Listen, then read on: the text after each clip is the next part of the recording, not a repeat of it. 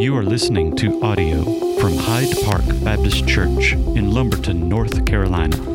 You can join us each Sunday morning at 10:45 Eastern Standard Time at hydepark.online.church. I want to ask you to stand as we read God's Word, just because of what is revealed to us in these opening verses. So I want to ask you to remain standing while we read the verses. So Revelation chapter 1, verse 1. Whether you have your open Bible or on the screen or looking at an app, just kind of read along with me. You don't have to do it out loud, or you can if you like. The revelation of Jesus Christ, which God gave him to show to his servants the things that must soon take place. He made it known by sending his angel to his servant John, who bore witness to the word of God and to the testimony of Jesus Christ, even to all that he saw. Blessed is the one who reads aloud the words of this prophecy, and blessed are those who hear and who keep what is written in it, for the time is near. John, to the 7 churches that are in Asia, grace to you and peace from him who is and who was and who is to come, and from the 7 spirits who are before his throne, and from Jesus Christ, the faithful witness, the firstborn of the dead, and the ruler of kings on earth.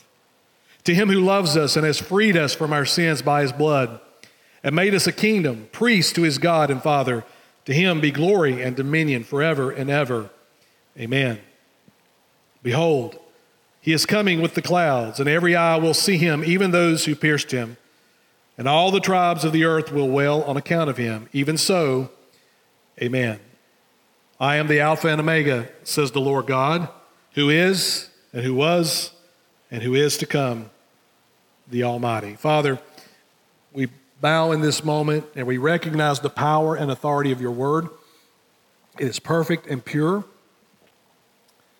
It has no errors in it. And Father, it is meant to change our life from the inside out. So Father, may the words of our mouth and the meditations of our heart, even down to the motivations of our heart, may they be acceptable to you this morning. Our King, our Lord, our soon coming Savior, we pray this in his name. And all God's people said, amen. You can be seated. As I've shared with you before, I like to hike, and I like to go to the mountains and like to spend time in the woods. And one of the things that hikers and mountain climbers often have to deal with is something called a false summit. Now, let me explain what that is. Your eyes will play tricks on you, especially when you're trying to walk up a steep mountainside. And your eyes will tell you that the summit is just right ahead of you, that just a few more steps, just a few more hard climbs up the mountain, that the summit is right there. And then when you get to where your eyes are looking, you get there only to find out that that's not the summit at all.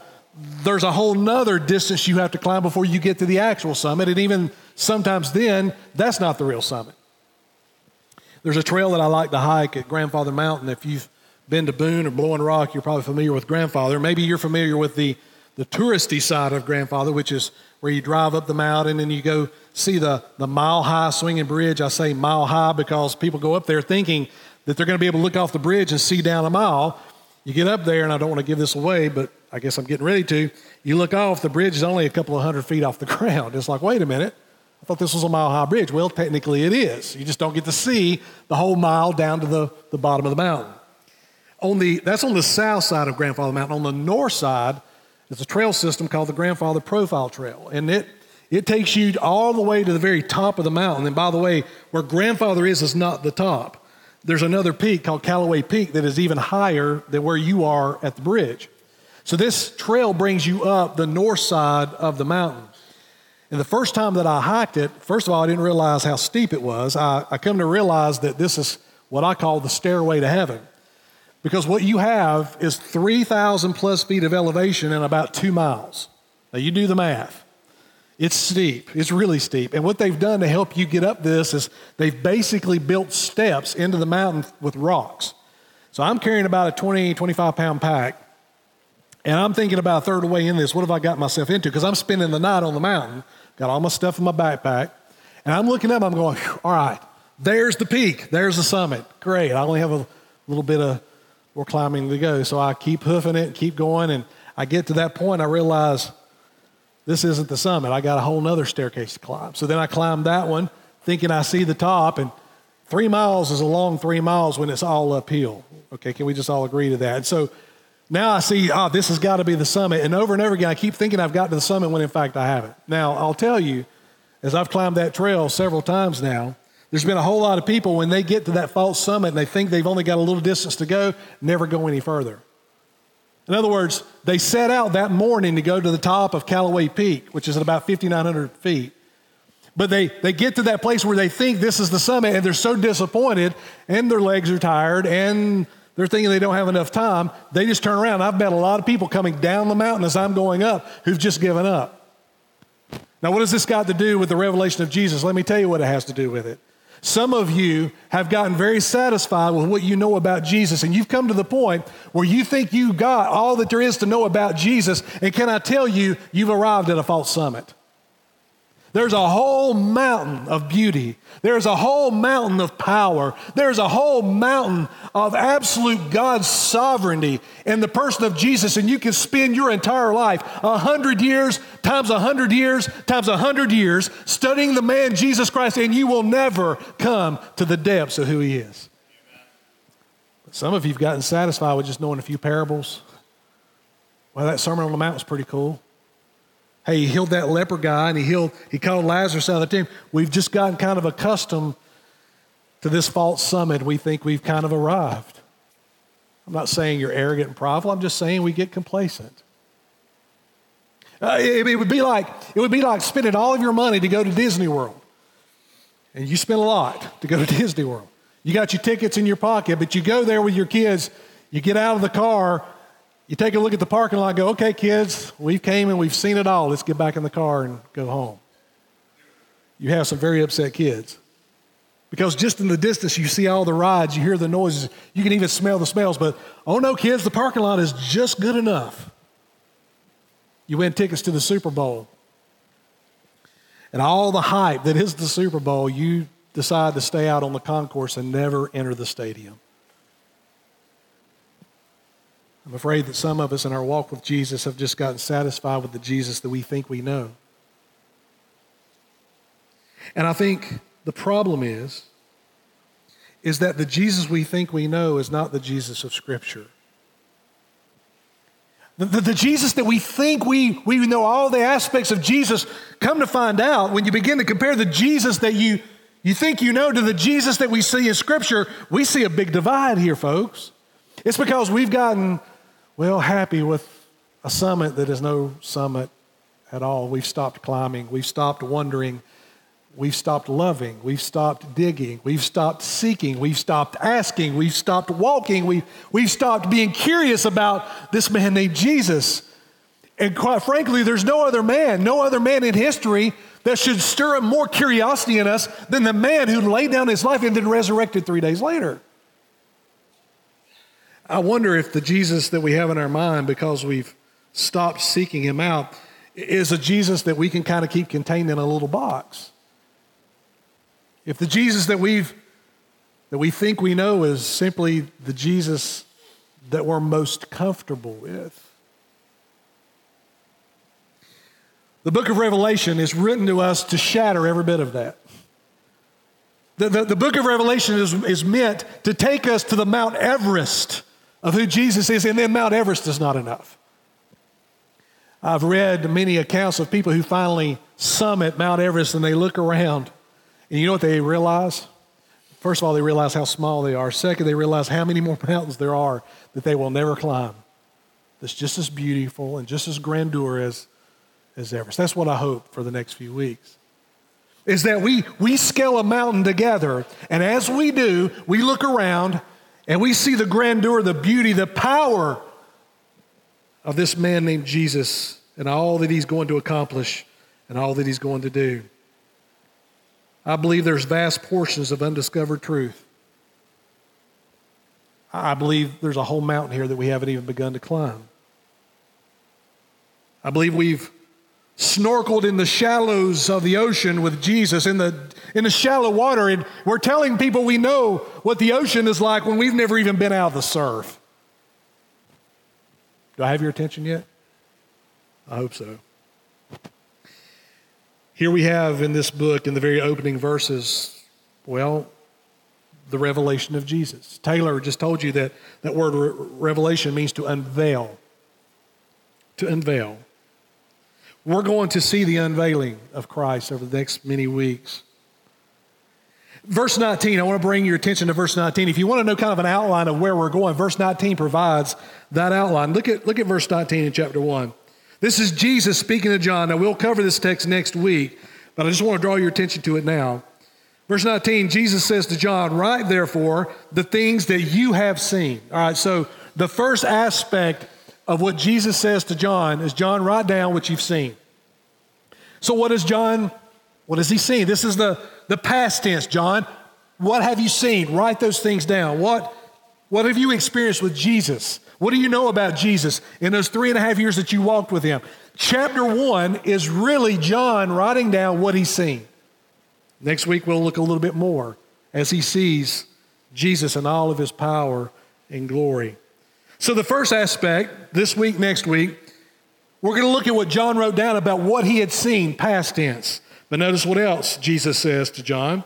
He says, write therefore the things that you have seen, those that are. In other words, John, you're also going to write another portion, the things that are, right then, in the present, what is going on? Well, there is 7 little churches in a place called Asia Minor, part of the Roman Empire.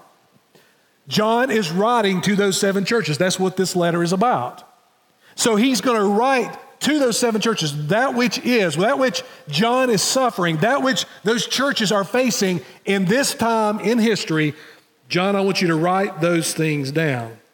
And of course, that's going to be chapters 2 and 3. But then the thing that most people are caught up in when we talk about the book of Revelation is this next part.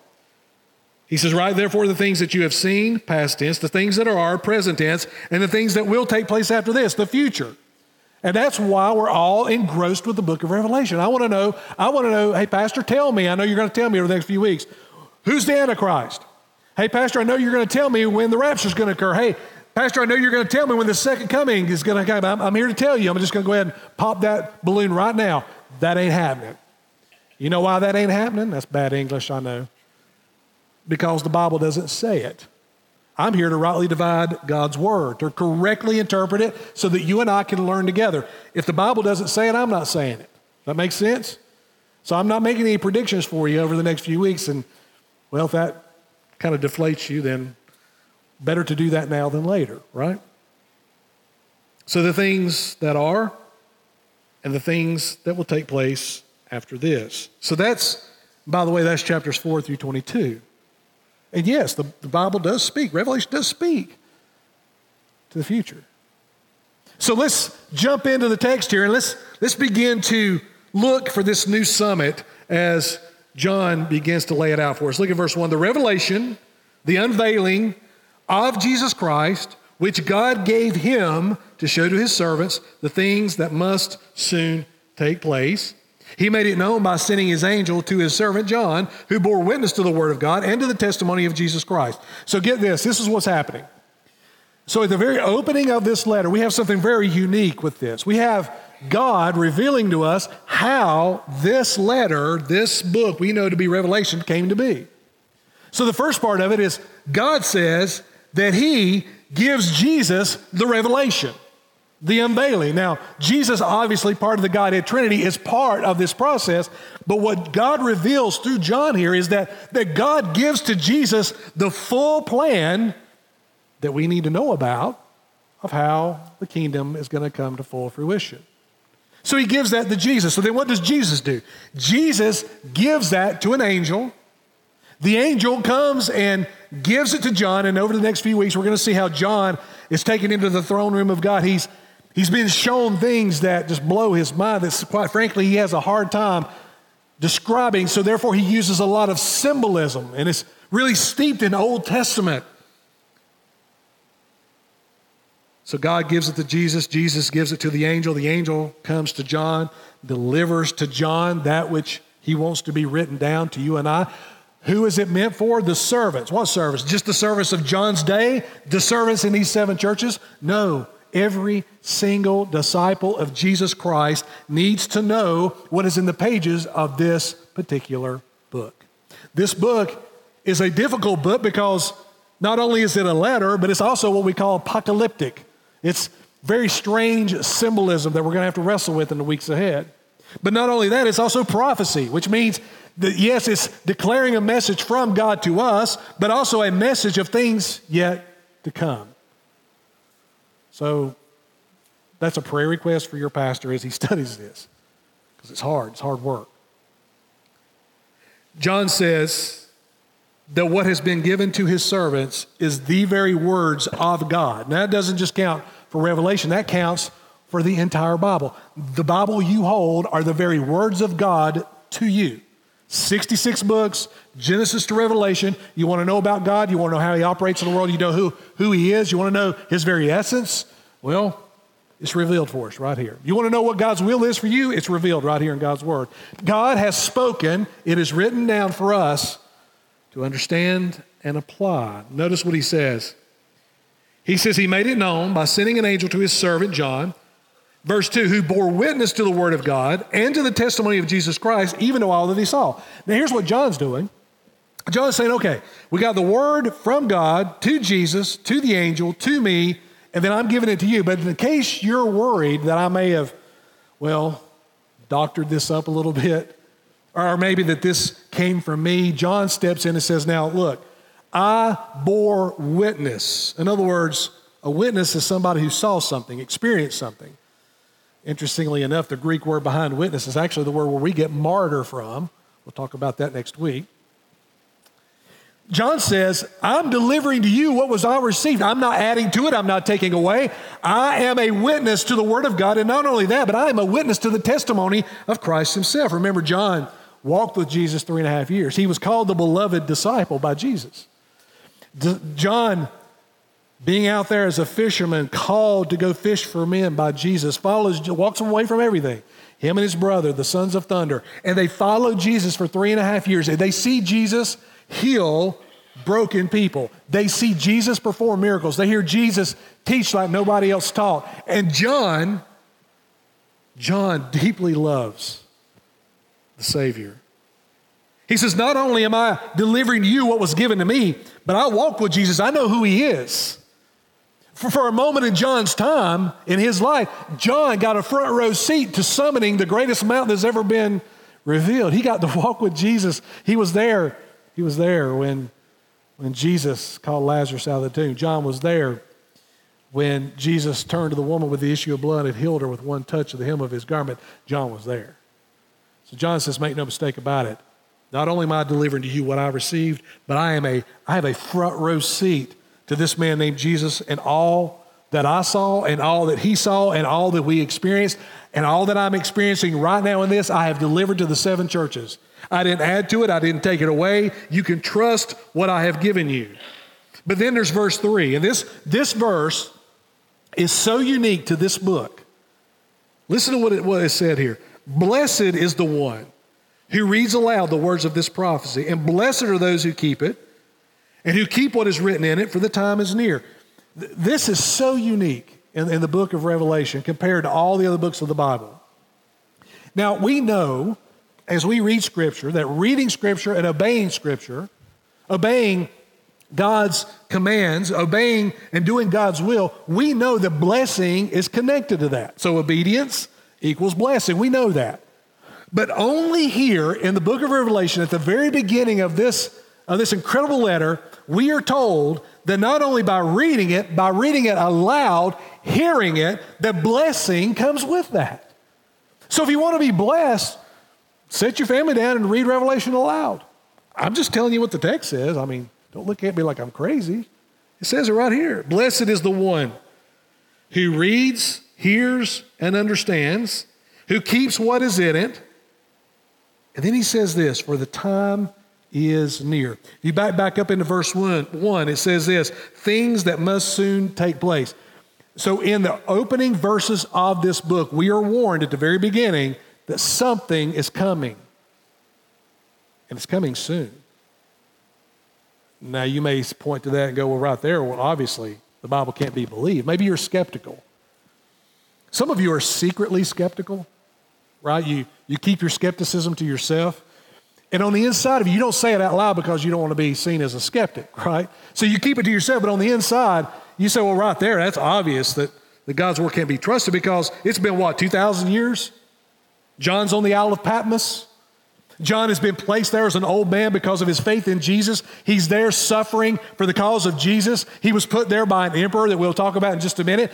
He's been put there to die. He's on a barren wasteland of an island that is a prison. He's there dying for the faith. And he says in this moment as he's writing to us that something very soon is coming. Something is very near. Well, obviously it didn't happen. Obviously it hasn't happened. So therefore, should we really trust this? Well, I hear what you're saying, but let me give you a counter to that.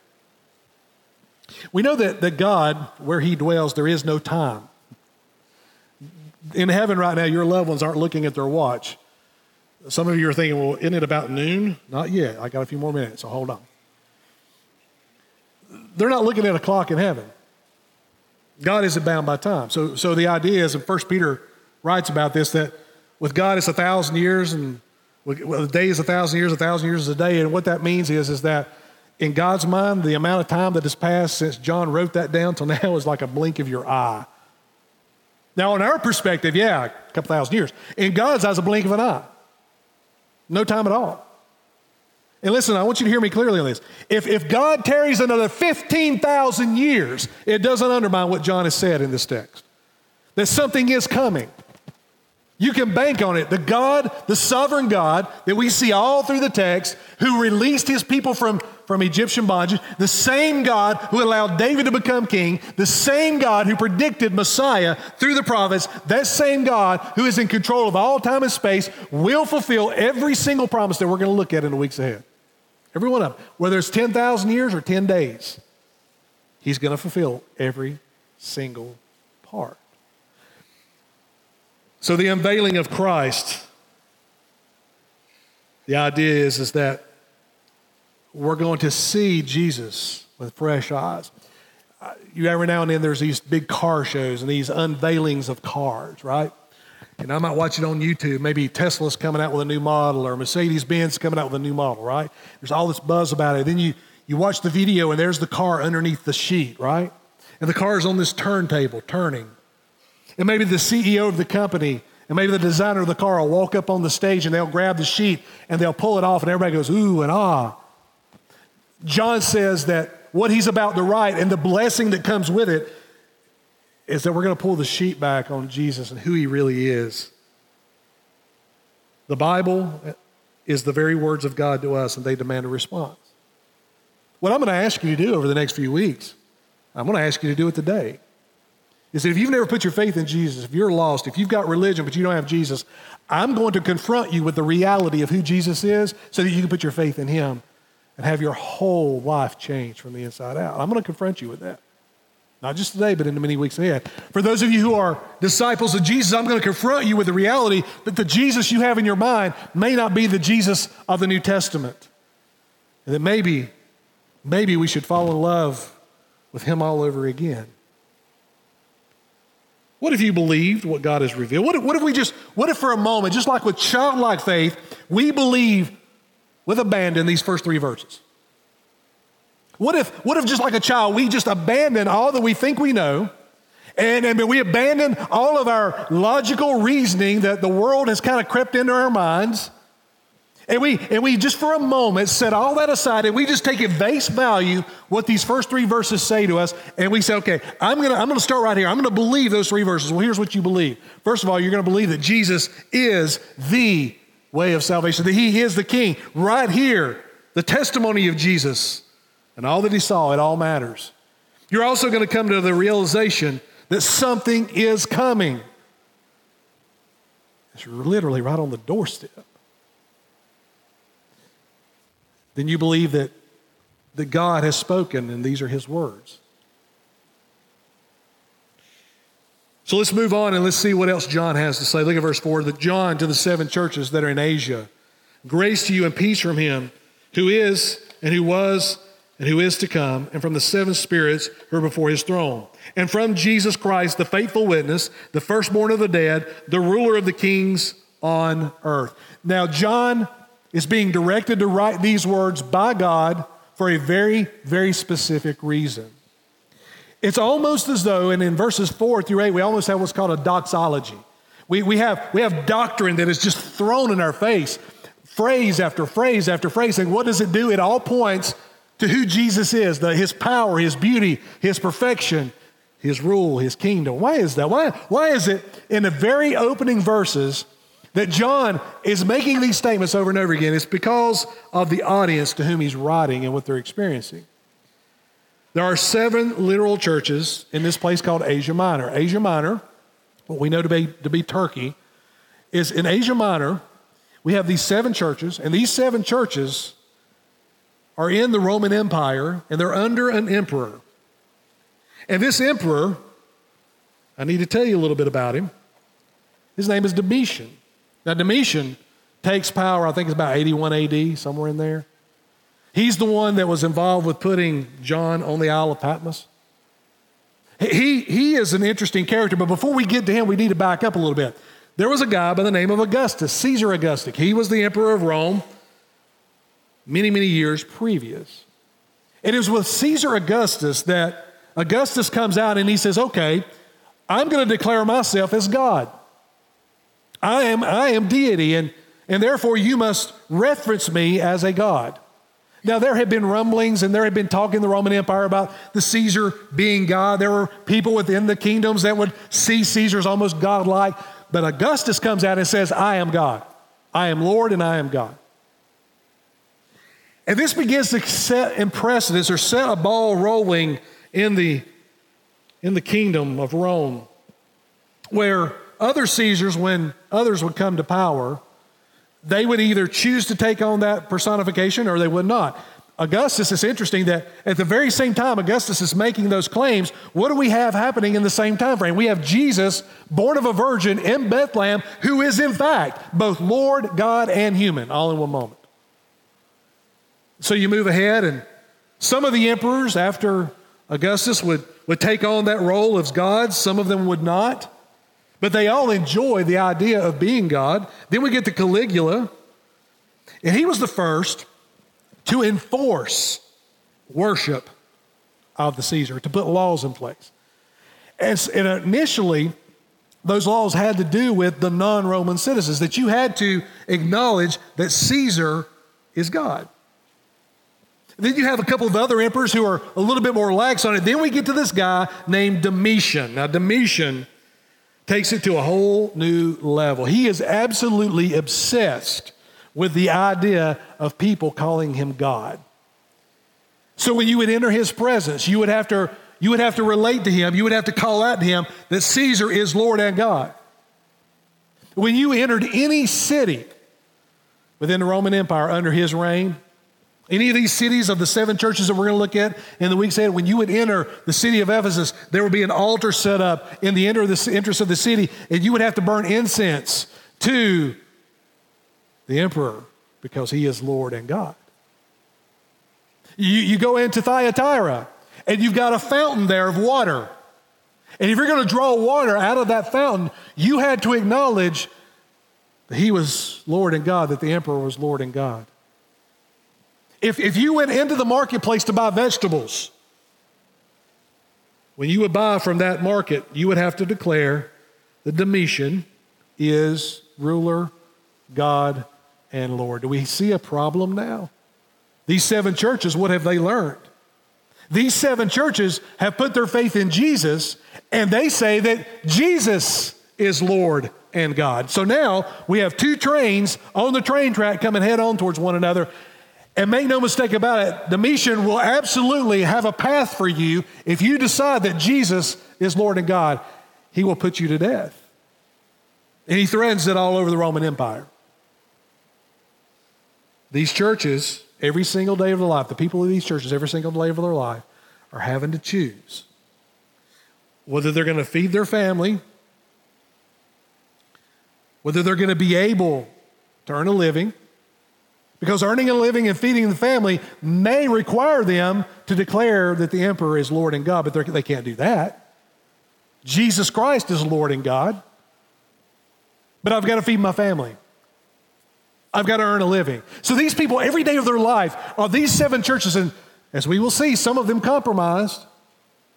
These people in these churches every day are faced with the reality that they could be put to death by an emperor who's declared himself as God. There were people in the marketplaces just watching as these Christians would come in, and they would just listen to see, are they going to acknowledge Caesar as God? And of course, if they did, you know what happened. Their name was given to the authorities. Now we begin to understand why in the very opening verses, this letter wrote to these 7 churches. What do we hear? We hear this. We hear Jesus Christ. Well, first of all, we hear God who is, who was, and who is to come. God who is eternal. God who is in control. God who never changes. God who was the same 5 million years ago, and he'll be the same 5 million years in the future, and he's the same today. He doesn't change. He's not capricious like your emperor is. He's the same all the time. That's the first thing they hear. The second thing they hear is this man, Jesus Christ. He is the faithful witness. What does that mean? He is perfect in his revelation. So if we're unveiling Jesus, what is John saying about Jesus as dictated by God the Father through the angel to John, to all of us? First, he says that Jesus is perfect in his revelation. Jesus is the faithful witness. What was Jesus a witness of? Well, in Jesus' life, we have the perfect representation of God the Father. So you want to know how God loves? Look at Jesus. Read the Gospels of how Jesus loved the outcast, how Jesus, to the shock of his friends and his disciples, would walk up to a leper and put his hands on a leper with abandonment. What does that tell us about God?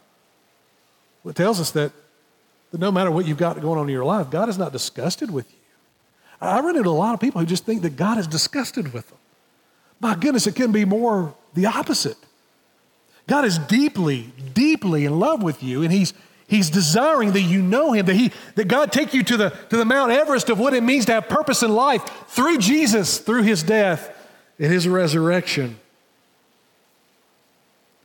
So Jesus perfectly reveals the Father, perfectly reveals the plan of salvation, perfectly reveals the love and grace of the Father through His cross, through His love, through His concern, through His leaving the 99 and going for the one.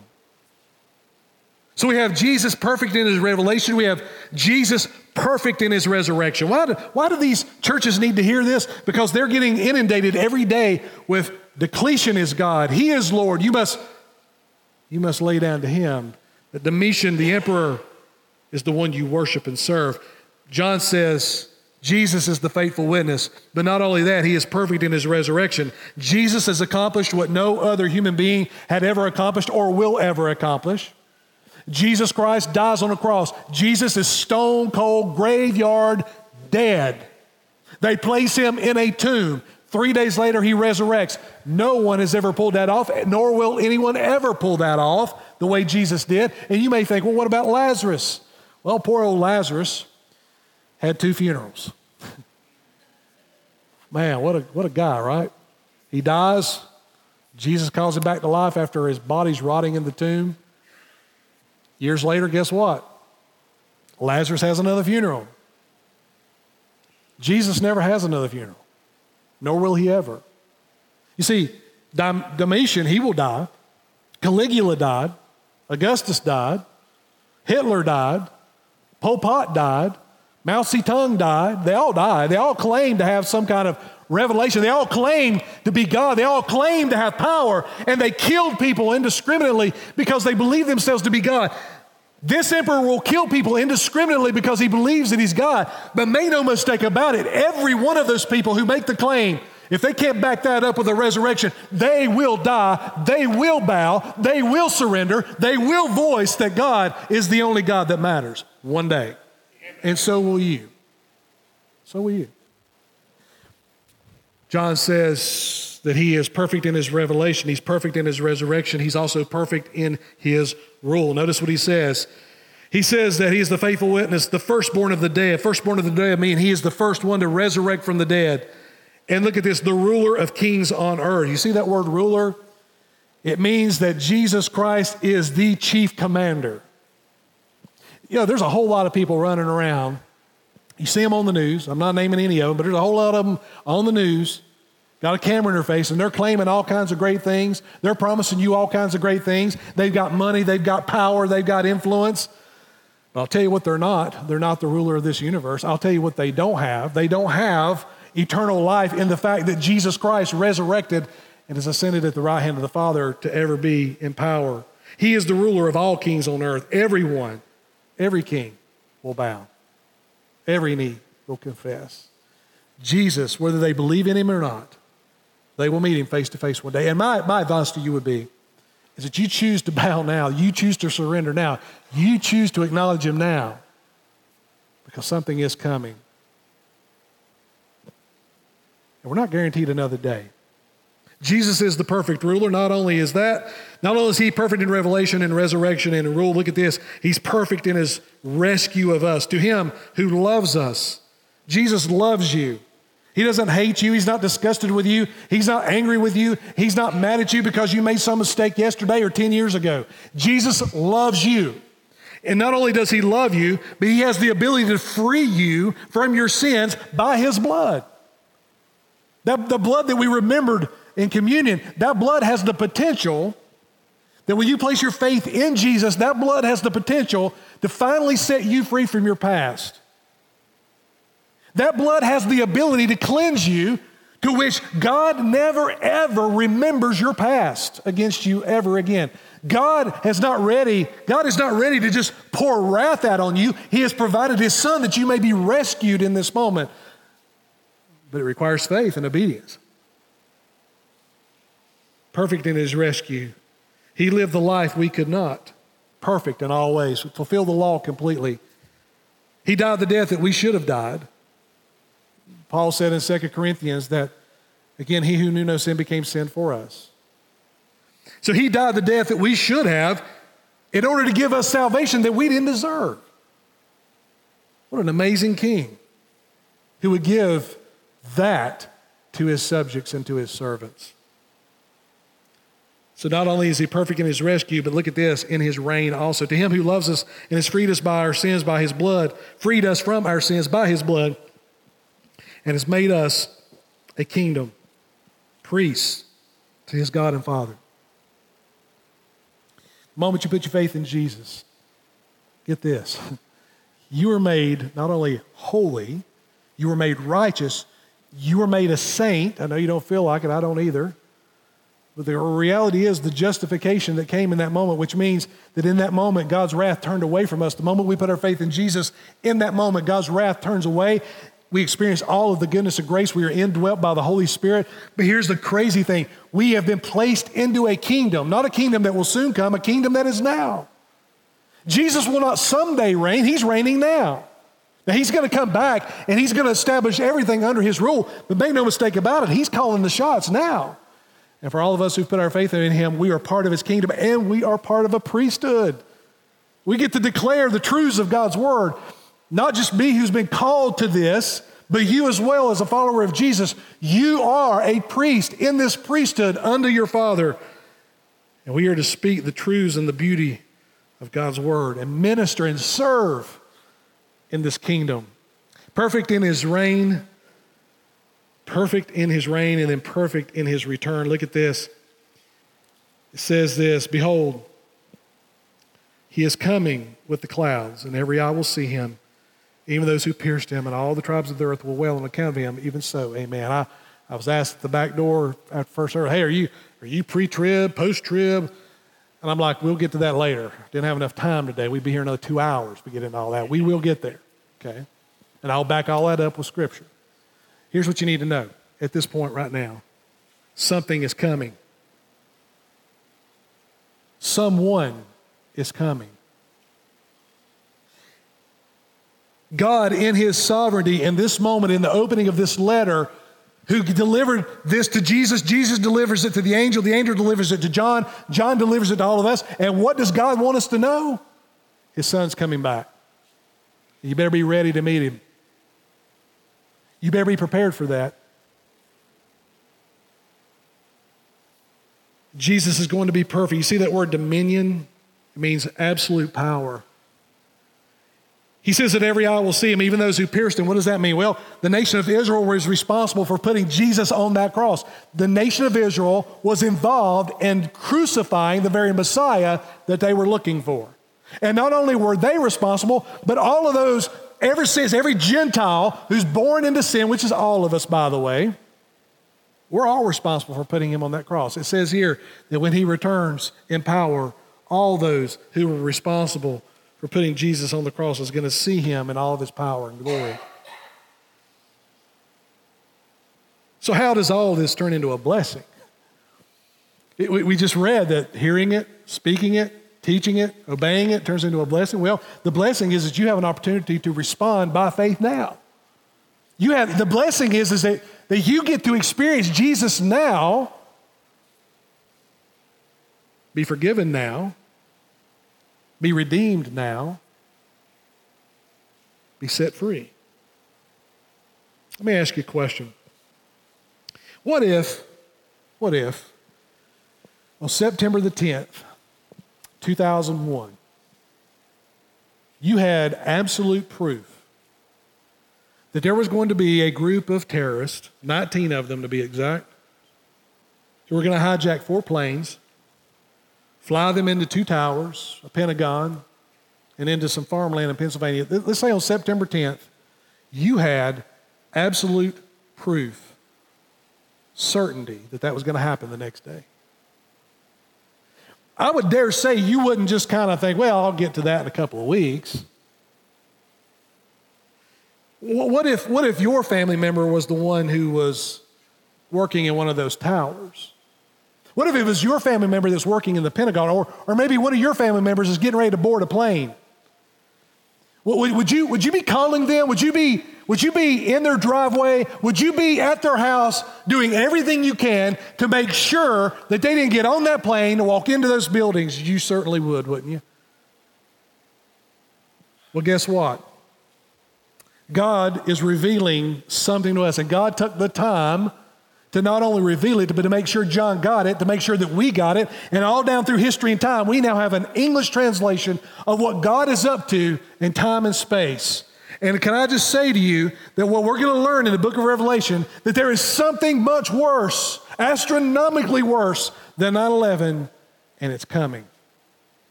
If 9/11 is a drop of water, what we're going to see in Revelation is the ocean. That's how different this is going to be. So God has sent me into your path. God has provided an English translation of the Greek language of what John saw, heard, and experienced, so that we can all pause for a moment and take a look at Jesus with fresh eyes. That Jesus, who died on that cross, that same Jesus is coming back with power and authority. Something is coming, folks.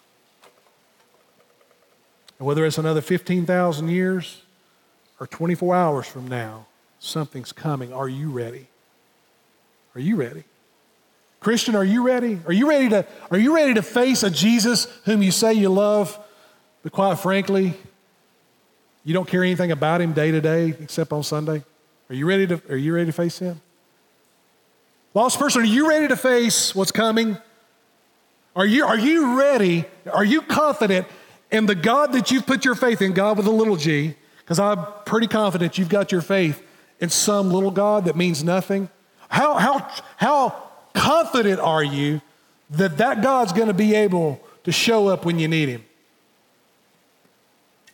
If you have any doubts about that, today's the day of salvation. Father in heaven, your word is perfect and pure and clear. And Father, I pray that now in this moment, that for those who have never put their faith in you, that Father, in this moment, they would simply admit that they're a sinner. Sinner being they rebelled. Sinner meaning that they've chose other things to give their life to.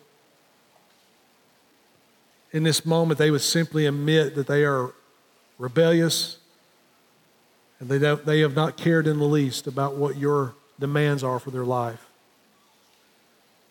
But Father, also that they would admit that Jesus Christ is the righteous. He is the King. He is the one who died on a cross. He is the one who resurrected. And Father, they be willing to put their faith in that reality. Father, your word tells us that it's faith that brings us from death unto light. I pray that as we worship together in these moments, they be willing to put faith in you. Father, for the believers in this room who sometime back had a heart change, but Father, because of busyness and life and problems and valleys, they are really not focused on you at all. In their mind, they've got their ticket to heaven, but they don't have much of anything else. Father, I pray that you would tear the scales off their eyes and let them see you with all of your glory. And in that moment, Father, we'll all become very small. Have your will and your way this morning. We ask it in Christ's name. Amen. Let's stand together and let's worship. Thank you for tuning in to this week's sermon. For more information about Hyde Park Baptist Church, please check out our website, hydepark.church, or on social media on Facebook and Instagram at Hyde Park Baptist.